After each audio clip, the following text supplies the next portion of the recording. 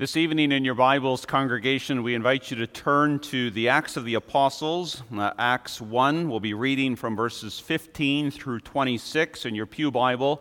You find that on page 1252. After we read from the inspired, infallible, inerrant Word of God, we'll also be reading from one of our confessions, the Belgic Confession, Article 31. And in your Forms and Prayers book, you can find that article on page 188.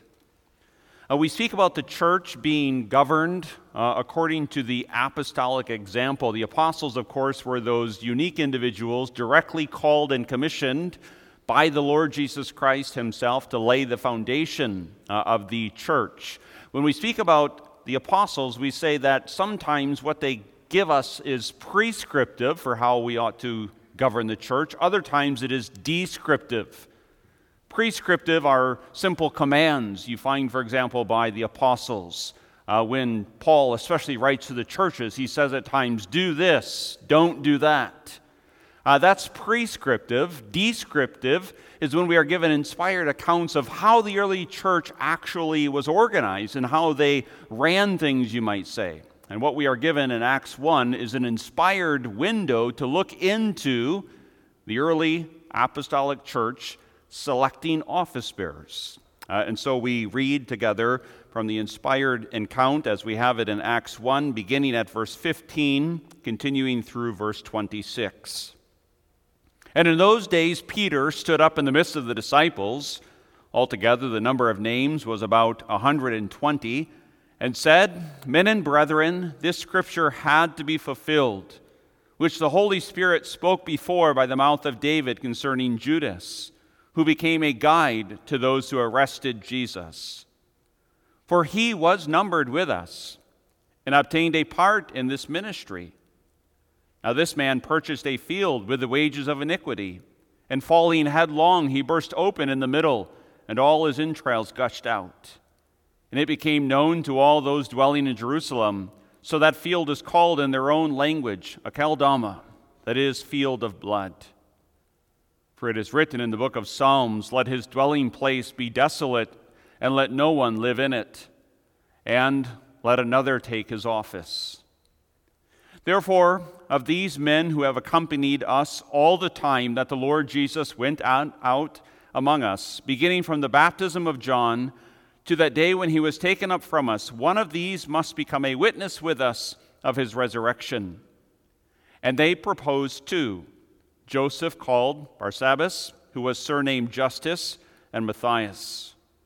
And they prayed and said, You, O Lord, who know the hearts of all, show which of these two you have chosen to take part in this ministry and apostleship from which Judas by transgression fell, that he might go to his own place. And they cast their lots, and the lot fell on Matthias, and he was numbered with the 11 apostles.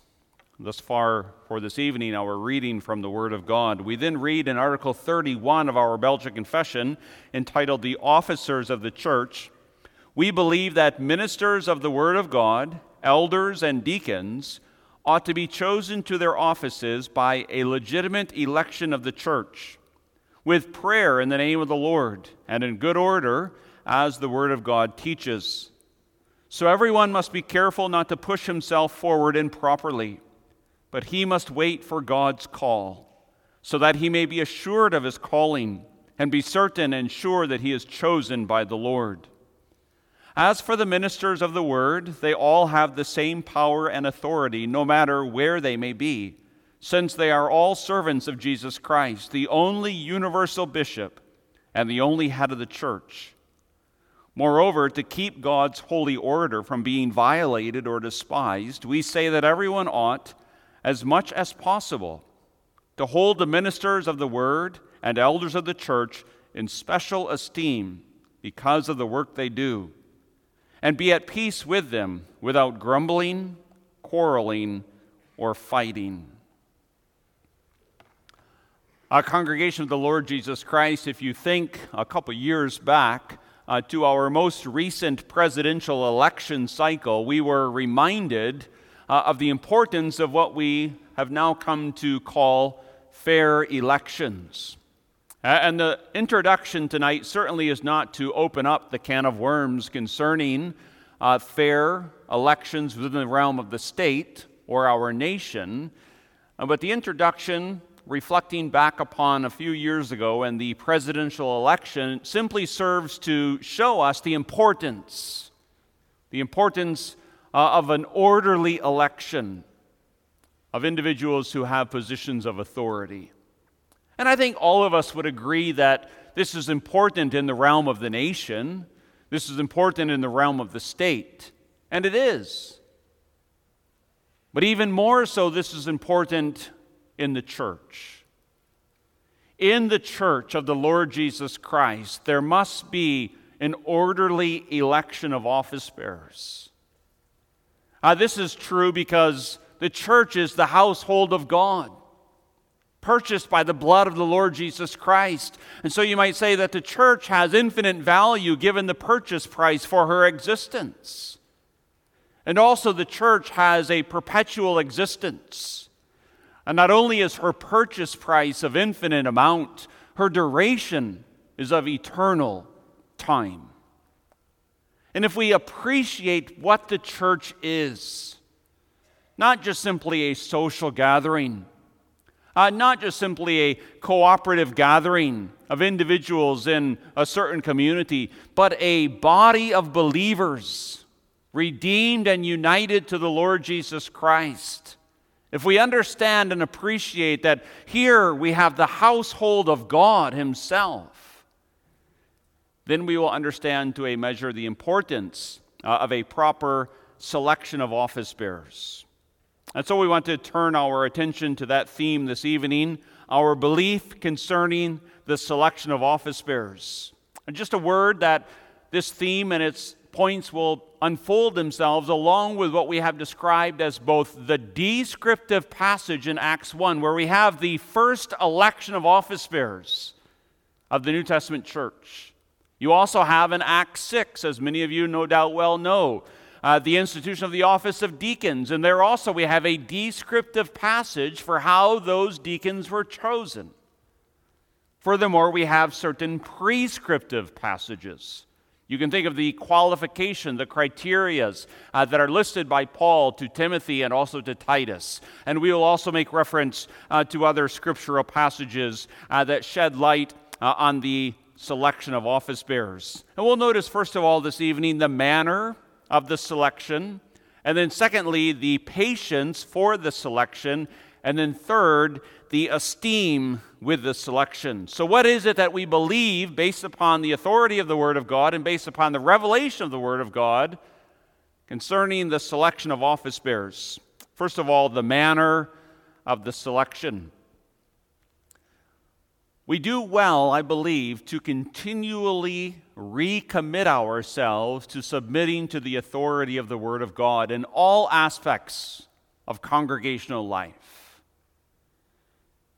And so as we begin to describe the manner of the selection, we ought to have this desire that every thought of our minds and then every practice of our congregation would ultimately be brought into submission to the authoritative rule of Jesus Christ as revealed within His Word. And it is of central importance in the manner of selecting men to be office bearers within the church that these men be called into office rather than to intrude themselves into office. And there's a difference. The difference is this, that for a proper selection of office bearer, God draws a man. God chooses a man. God calls a man. The man himself does not intrude, does not campaign, does not run a political campaign to get himself in office. And so here again, the focus is placed entirely upon what God does in and through a man called to office. And God calls a man through the selection by the church, which is ultimately then the selection by the Lord Himself. And so a man is called properly, orderly, into an office of the New Testament church, which we remind ourselves are three: There is first the minister of the word, and then secondly, there is what we commonly refer to as elders. Ruling elders, perhaps, is a term that some use. And then there are deacons. These three offices are the continuing offices within the New Testament church. And this selection for men to be placed within these respective offices is done by an overseeing congregation. And now there's all kinds of historical debate behind Article 31. There is, the papacy in view, as Guido de Bray works for the reforming of the church along with the other Protestant reformers. The papacy was the development of a hierarchy that centralized itself in the Bishop of Rome as being the head of the church. There were other various views. Erastianism was a view which says, the state ought to appoint men who would then serve in these offices within the church. This was very common in Lutheran churches throughout the 16th, 17th century, as well as in the Netherlands up until the 19th century. And of course, you have the Episcopalian structure of church government, and then you have congregationalism.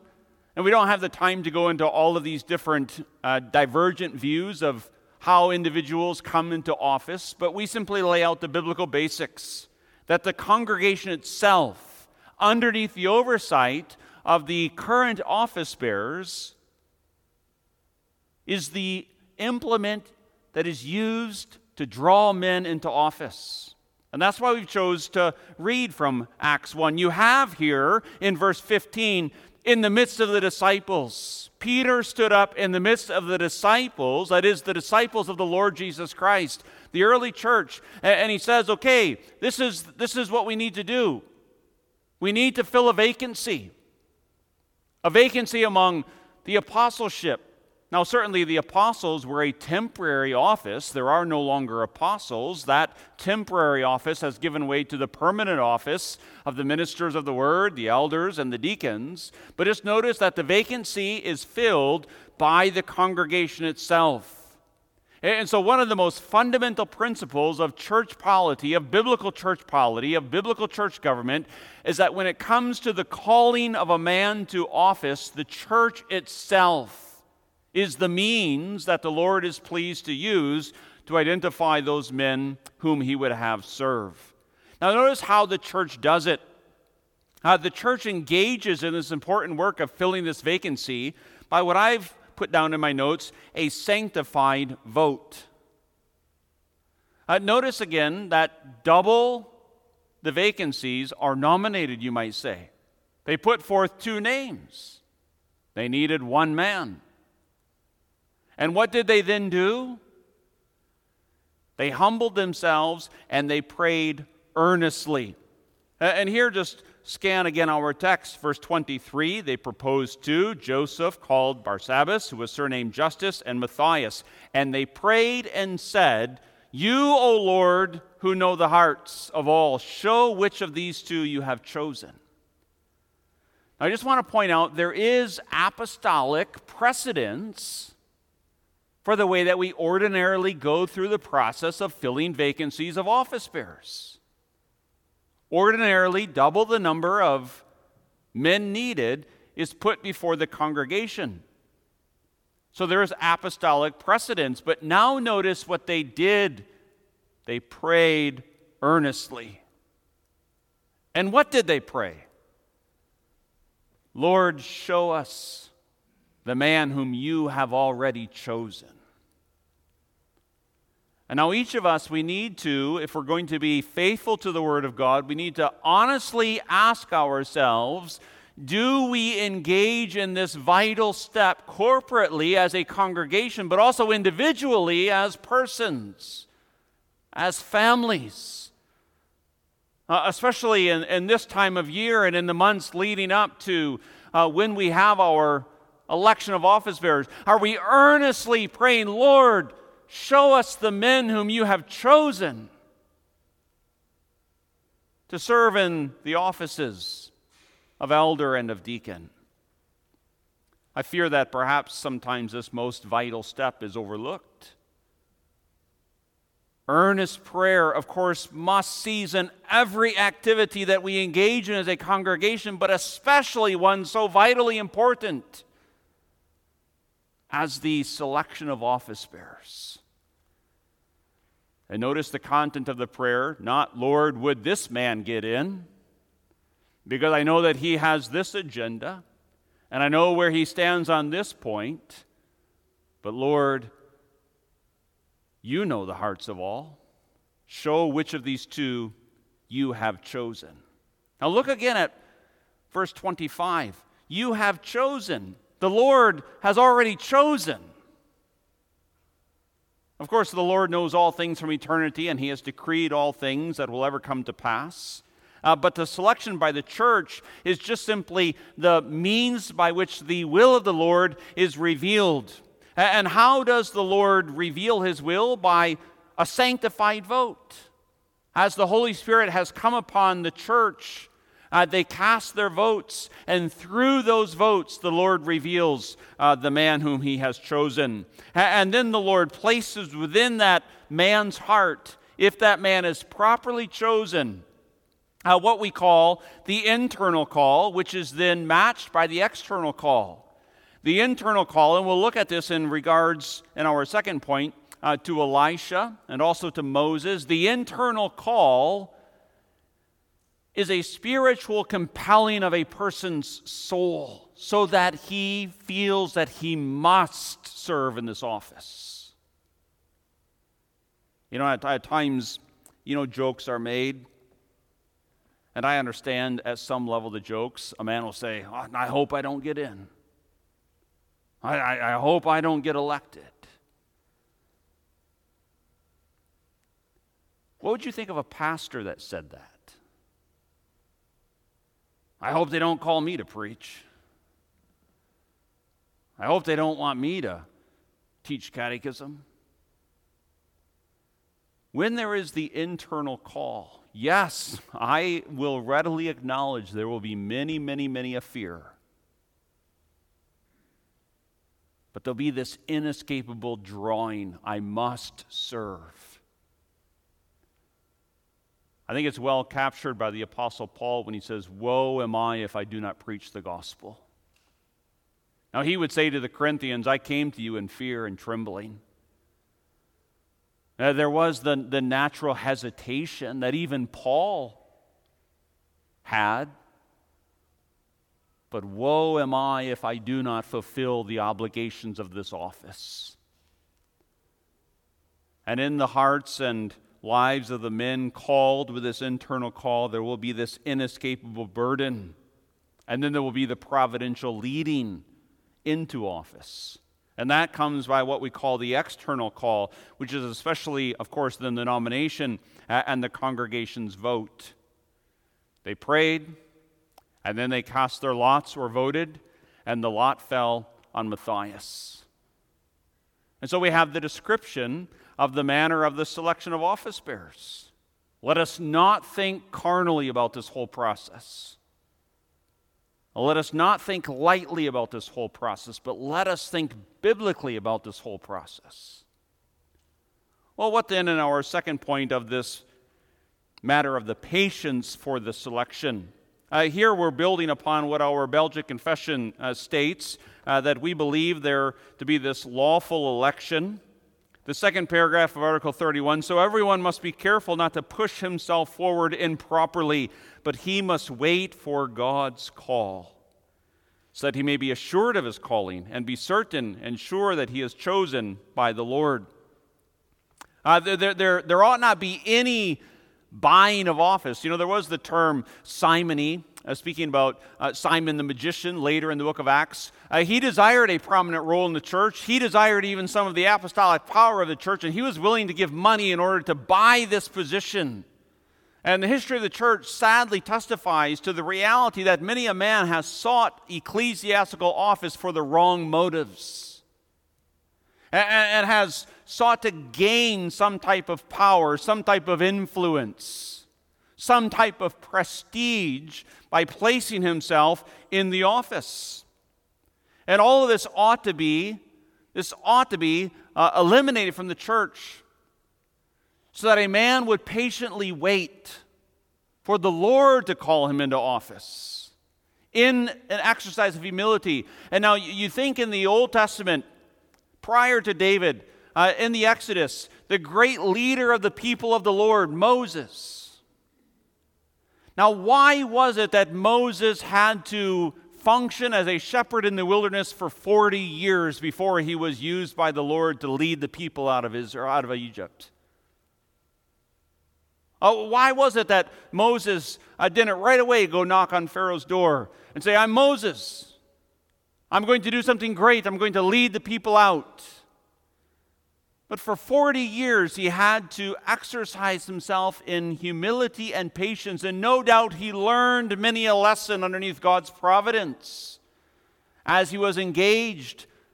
And you can think then of David also, the great leader of Israel. And he is anointed as king. Samuel says, David, you are the king. But then what does David have to do?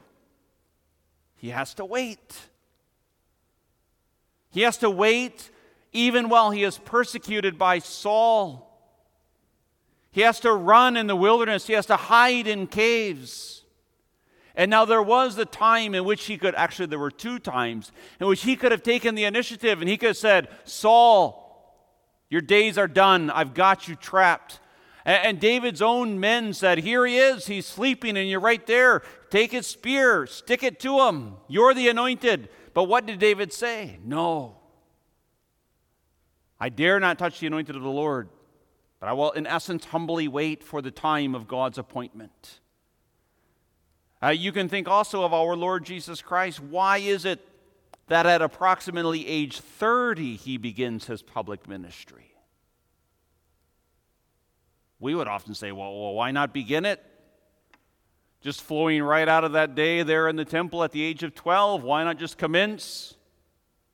The answer in all of these, whether it be in regards to Jesus Christ beginning his public ministry at approximately age 30, whether it be David having to be hunted by King Saul for quite some length of time before he assumed the exercise of king, whether it be Moses having to exercise himself as a shepherd for 40 years in the wilderness, the answer to all of it is because it was not God's time. And I can sympathize that for some individuals who feel that internal call, that desire to serve the Lord, and yet by providence you are forced to wait. It can be a difficult thing. And yet we believe that a man ought not to intrude in the office, but wait. To wait upon the Lord's timing, but not wait with some passive inactivity. And here again, if you go back to the descriptive passage of Acts 1, these two that were proposed, Joseph, surnamed Justus, and also Matthias, notice what they were doing, verse 21. Therefore, of these men who have accompanied us all the time that the Lord Jesus went out and among us. So these men, they weren't just passively sitting on the sidelines, but they were actively engaged in this community of disciples, of the followers of Christ.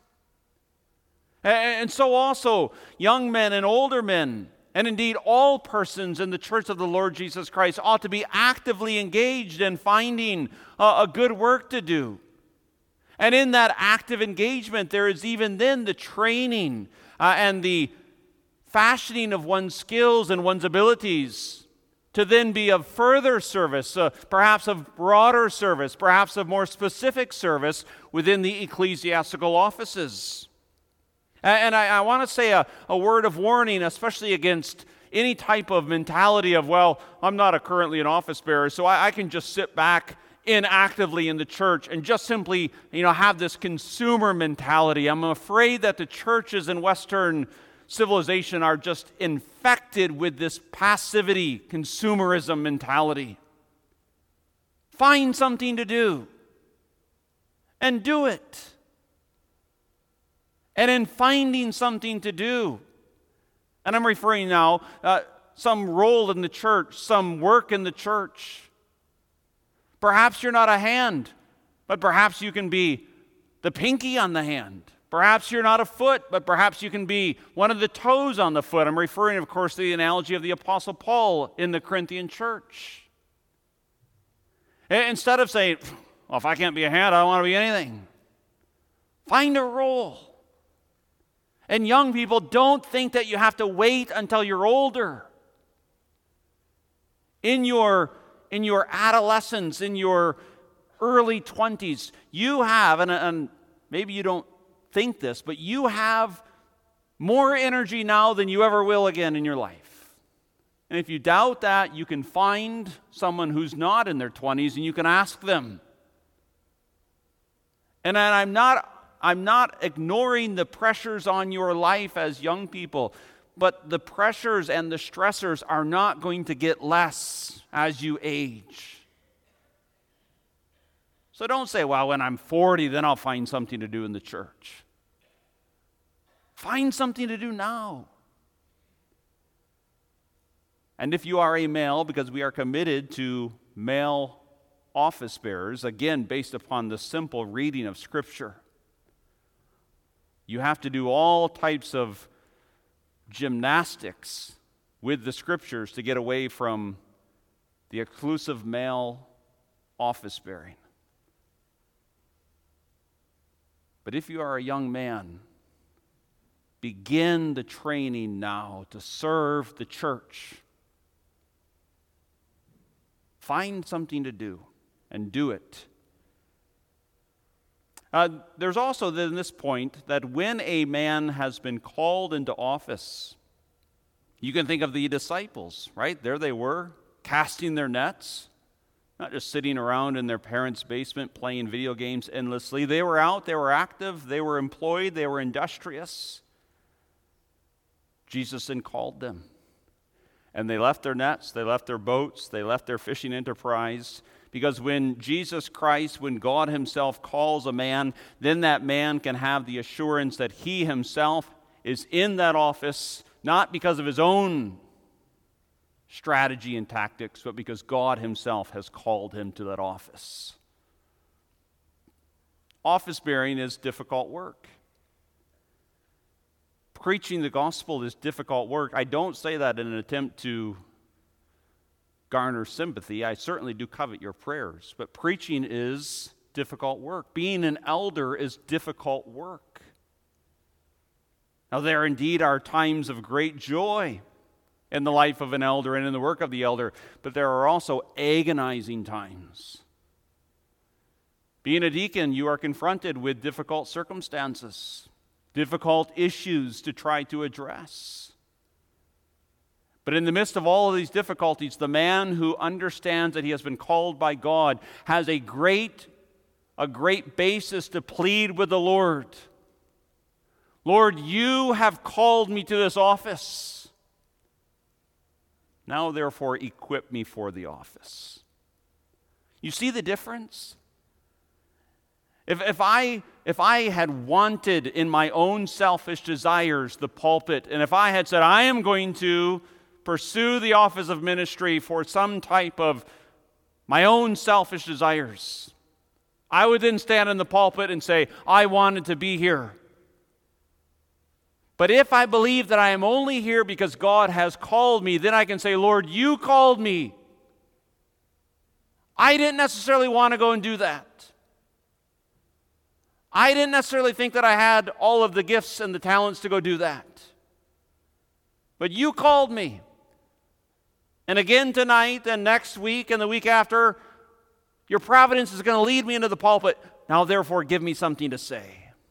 And the elder can do the same thing. Lord, it wasn't that I selfishly wanted to go to make this family visit or to go make this elder visit or go visit with this member who's wayward or this person who's struggling. But Lord, you called me to be an elder, so now I go in humble obedience and give me, O God, the words to say.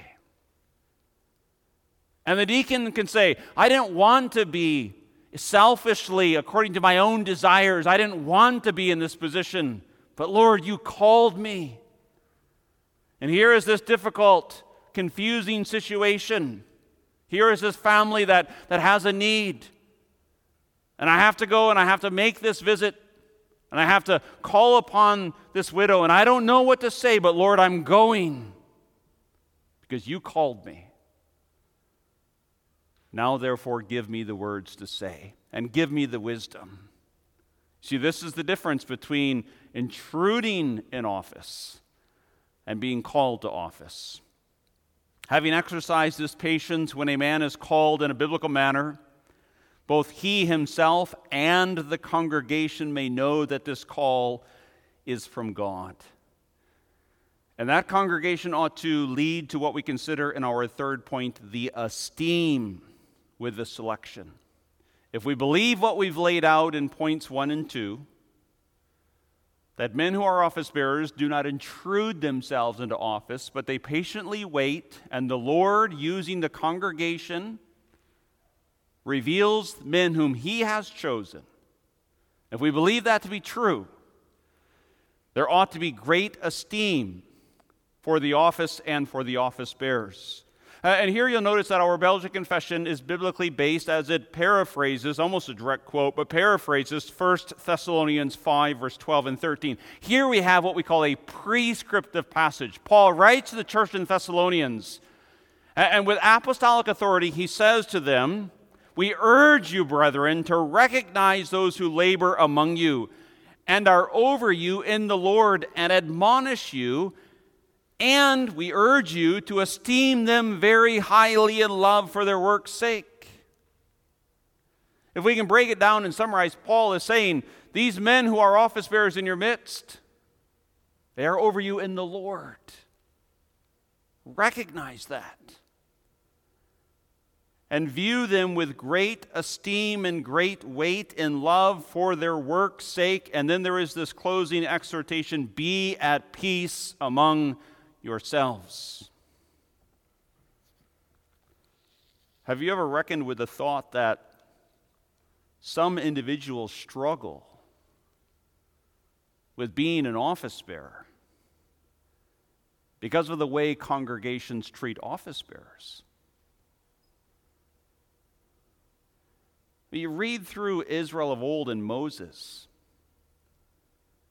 When I read some of the grumbling of Israel, I'm with Moses, striking the rock instead of speaking at the rock. The reason some men can be very, very, very hesitant to picking up the mantle of ecclesiastical office is because of the way at times congregations view these individuals. Esteem them highly for their work's sake. But notice that our Belgic Confession, it adds this little phrase, and be at peace with them without grumbling, quarreling, and fighting. Earlier there, as much as possible to hold the ministers of the word and elders of the church in special esteem. There are these two office bearers that are nominated, and Matthias is chosen, but don't forget that Acts 1, verse 15, Peter begins by recounting another office bearer, Judas. Did Peter hold Judas in esteem?